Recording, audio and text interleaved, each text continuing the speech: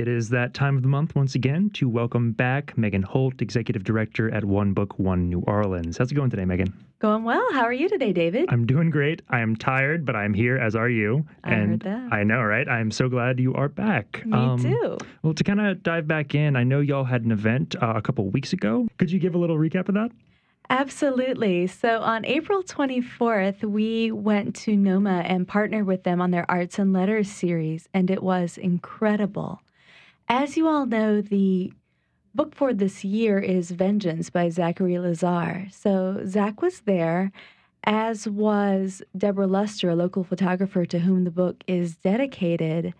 And what we focused on in this event was the opening of the book, which features Deborah as herself and an unnamed narrator who is kind of like Zach, and their experience going to Angola to see a passion play, which actually happened. These two actually went together and saw this play. So we were looking at that scene. We were so fortunate. The actor who played Jesus at Angola while he was incarcerated, Bobby Wallace, was able to be with us and do a monologue from his performance as Jesus Christ. And then those three were in conversation with Garnett Cottigan, who's an essayist out of New York and is incredible. He's got an essay on walking through New Orleans that everyone should read. And that evening was opened with Mario Abney playing a few songs on trumpet to sort of set the tone for what was to come. Oh, that sounds absolutely lovely. I'm so glad you got to do that. Yeah, and it was a great turnout, and big shout out to Jennifer Williams at NOMA for all her work making it happen. And I know you've got another big event coming up later this month as well. Yes, on Wednesday, the 29th of May at 5:30 p.m. at the UNO Library, we're going to be having an event called Experience Vengeance. This is an interactive event. And what will happen is you'll walk into the new UNO Library, you'll get a card with one of the characters' names on it, and then you will walk through different parts of the library that are set up to mirror the scenes in the book as that character, and you'll get to write down what you're sort of seeing through that character's eyes. And then you'll have time to share what your perspective on those events were with other people who were your character or maybe different characters.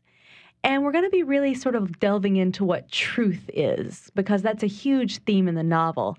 Every character sort of has their own perception of what happened.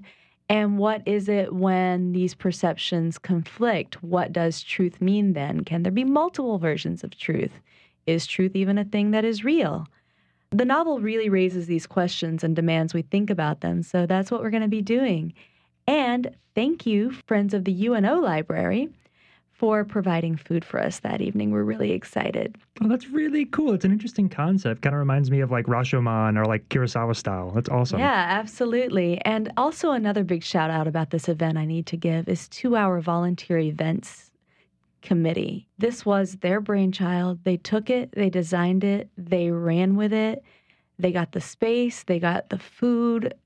They have done everything. So thank you, Events Committee, for all of your hard work and dedication on this. Awesome. As far as the other organizations that you're at the helm of, is there anything upcoming for that as well?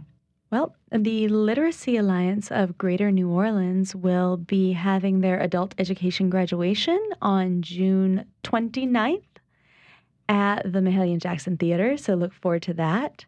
The day before that, actually, One Book is having its annual summer fundraiser, Juleps in June, at the home of our honorary chair, Leah Englehart. So look forward to that in our next conversation. Oh, fantastic. Well, finally, it's come for the fun question.